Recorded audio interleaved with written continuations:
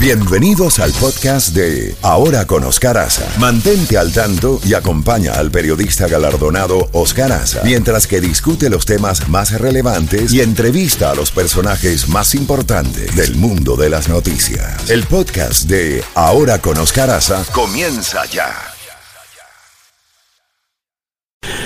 Bueno, mi querido Jacobo, 7:37 minutos. Te recibo con varias noticias interesantísimas, aparte de tu gran libreta y de tu bandeja llena.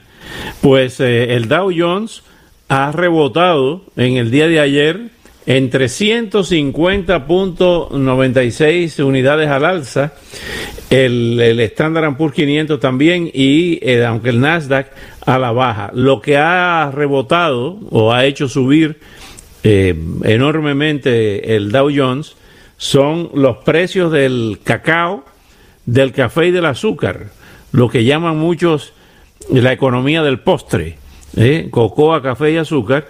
Pues esos commodities se han disparado en el mundo por varias razones. El café también. Estamos hablando del azúcar, el cacao, el café y el algodón. 4 rubros que se han disparado y ha hecho que el Dow Jones pues también se refleje ahí en ese tipo de cosas. La BBC está reportando, Jacobo, buenos días ante todo, la BBC de Londres está reportando que encabeza la lista como su pick número 1, nos referimos a Joe Biden, Susan Rice, la que fue embajadora ante Naciones Unidas y asesora de Barack Obama. Jacobo. Sí, no cabe duda. Se está hablando de 2 finalistas.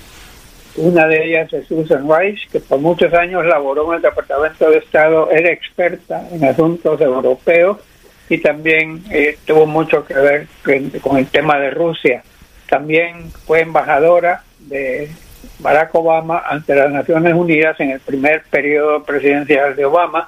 En el segundo periodo fue su asesora de seguridad nacional, trabajando en la Casa Blanca, donde estaba también Joe Biden como vicepresidente. Se conocen muy bien con Biden y vamos a ver si es Susan Rice, serviría mucho para mejorar las relaciones entre Estados Unidos y Europa, Asia, el Medio Oeste, porque es su experiencia grande en materia de seguridad nacional entre todas las precandidatas. Kamala Harris, por otro lado, es afroamericana, igual que lo es Susan Rice. Ella fue Procuradora General de Justicia de la ciudad de San Francisco, California. Después fue Procuradora General de Justicia del Estado de California y ahora es senadora federal. No tengo la menor duda que entre esas dos va a escoger Joe Biden, aunque nos puede dar una gran sorpresa, Oscar. No sabemos. Lo que sí sabemos es que tiene que hacerlo pronto. No se puede estar con este jueguito que la semana pasada, que aquí, que allá. Ya es hora. Ya nos estamos acercando. La Convención Nacional Demócrata comienza el lunes de la semana que entra. Así que yo no me extrañaría si hoy viene ese anuncio o no, pero debería de hacerlo. Eso por un lado. Por otro lado, Rusia está reportando que ya tiene una vacuna contra el COVID-19. Ojalá eso sea cierto, Oscar, porque es una de las cosas que todo el mundo está esperando con ansiedad. Vamos a ver. Lo malo, Oscar, es que cuando las cosas se precipitan, no hay tiempo de hacer las pruebas necesarias porque estás contra el tiempo y normalmente toman meses, a veces años, que tengan los resultados finales, pero en estos momentos el tiempo arrecia, así que vamos a ver si Rusia tiene avión. También quería referirme que ya estamos a nivel mundial, nada menos que más de 20 millones de personas contaminadas, 737,000 muertos aproximadamente. Aquí en Estados Unidos, contaminados 5,100,000 aproximadamente, muertos alrededor de 164,000. O sea que en materia de contaminación, Estados Unidos es la 4ª parte de todos los contaminados en el mundo. ¿Qué más tenemos, Jacobo? Bueno, tenemos también el famoso discurso en que Donald Trump va a aceptar la nominación republicana. Primero, él habló de la posibilidad de hacerlo desde la Casa Blanca. Ahora está saliendo que puede ser la Casa Blanca o puede ser Gettysburg, Pensilvania. Gettysburg, Pensilvania, ahí se libró la batalla más sangrienta de la guerra civil. Fue la que prácticamente inició ya el deceso del poderío militar de la parte sur, que después, en 1865, el general Robert E. Lee se rindió ante el general Grant, poniendo fin a la guerra civil. Pocos meses después, Lincoln sería asesinado. Gettysburg tiene un significado muy importante en la historia de este país. Ahí fue donde Abraham Lincoln pronunció quizás el mejor discurso de su vida, corto pero al grano, y ahí Trump considera que ese sería un sitio fantástico. A él le gusta estar en sitios fantásticos. Recordemos lo que estuvo recientemente en Nevada, creo que fue, ¿no? Las estatuas o las esculturas de los 4 presidentes, ¿no? Washington, sí. Lincoln, si no me equivoco, el tercero era Roosevelt, Teddy Roosevelt, y el cuarto estoy tratando de acordarme quién fue. Bueno, no importa, pero ahí le gustó mucho a Ronald Reagan. Ronald Reagan es otra de las grandes figuras del Partido Republicano. El cuarto no era Monroe. ¿Quién? Monroe. No recuerdo. A ver que nos ayude ahí el profesor Yanes.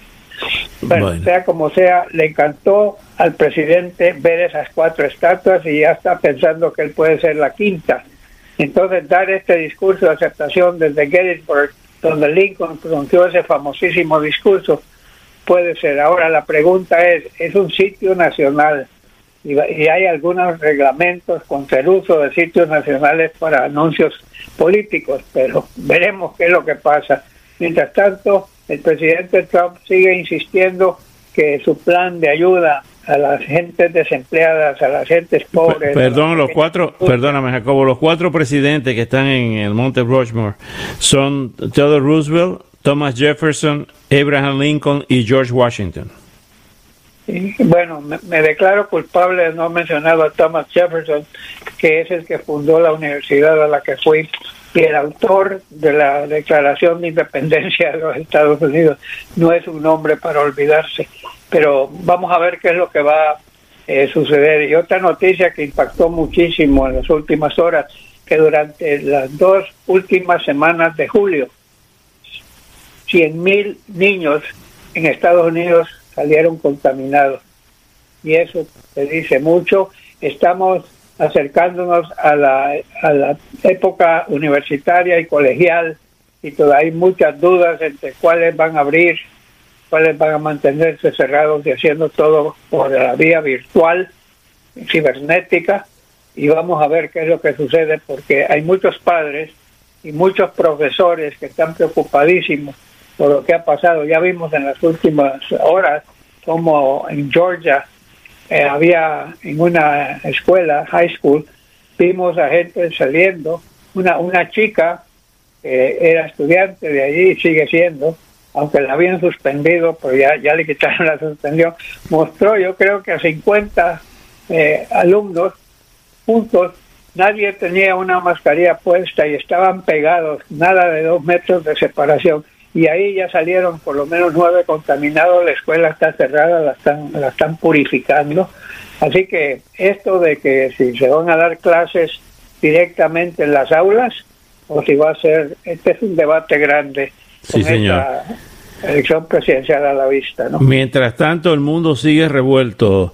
Las protestas que ya las ofrecimos, un reportaje de Alexander Lukashenko, dice que ganó, se está invocando fraude en esas elecciones. Sería la 6ª vez que se reelige Alexander Lukashenko en Bielorrusia.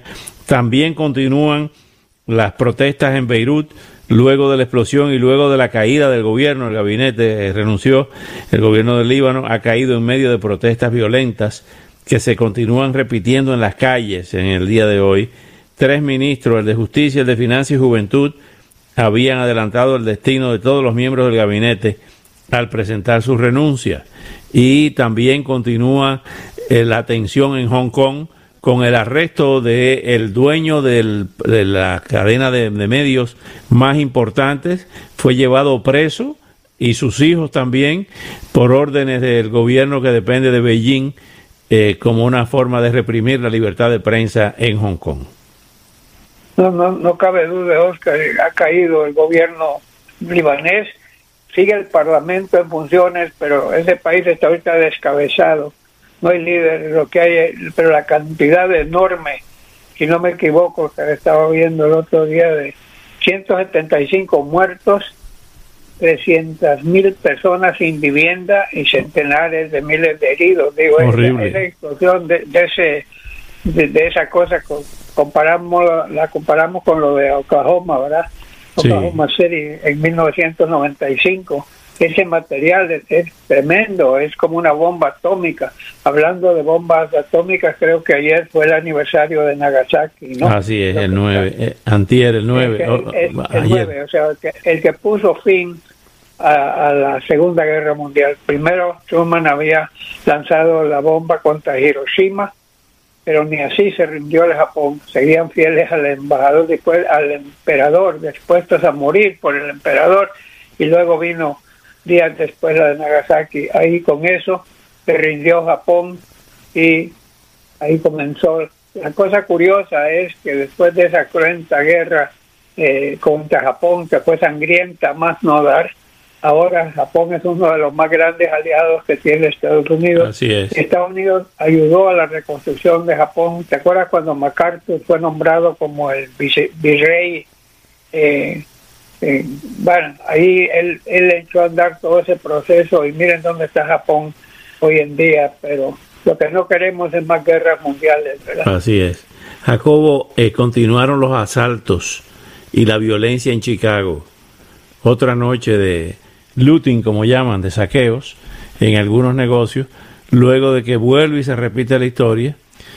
Una persona de la raza negra se dice que disparó contra la policía entonces mató a esa persona, y se han producido disturbios en las últimas 2 noches en la ciudad de Chicago.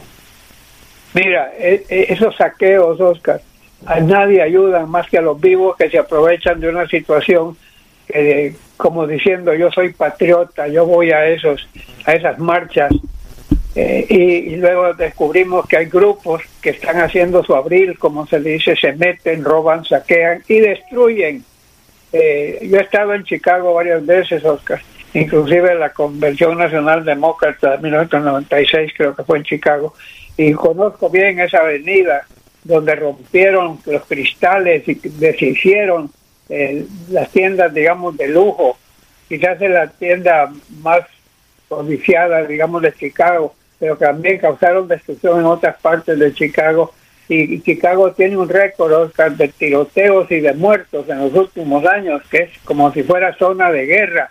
No sé a qué se debe, pero definitivamente ahí las pistolas y los rifles abundan, pero cualquier cosa que este movimiento ha ganado de aceptación pública, ¿no? Tratando que dice las vidas de afroamericanos tienen valor o valen, pero estas cosas cuando suceden así le restan a los demás que están haciendo protestas pacíficas, resguardado por la Constitución, pero no hay forma de justificar eso que hicieron en Chicago, barriendo con tantas tiendas, robando, y luego tenemos las otras en varias partes de Estados Unidos que todavía siguen las protestas.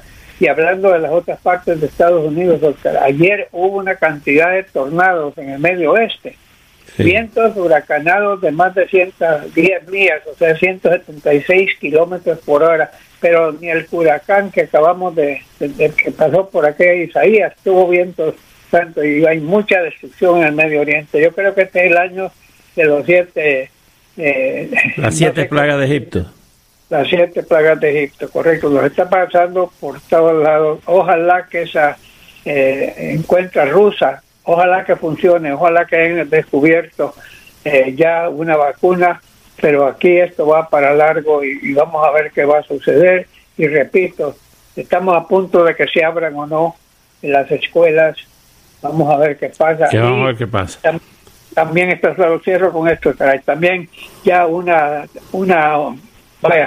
el fútbol americano colegial es casi sagrado, es algo de gran impulso nacional, ya una gran concentración de equipos de la parte del oeste de los Estados Unidos ya anunció que no va a haber temporada de deporte. Estamos hablando de colegios, estamos hablando de universidades que no van a haber deportes de ninguna clase para no caer víctimas del COVID-19, y vamos a ver qué es lo que va a pasar.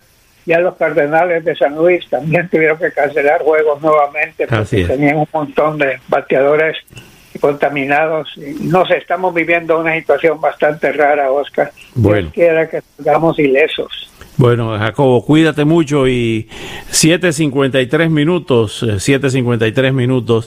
de la mañana. Regresamos con nuestro próximo invitado a las 8.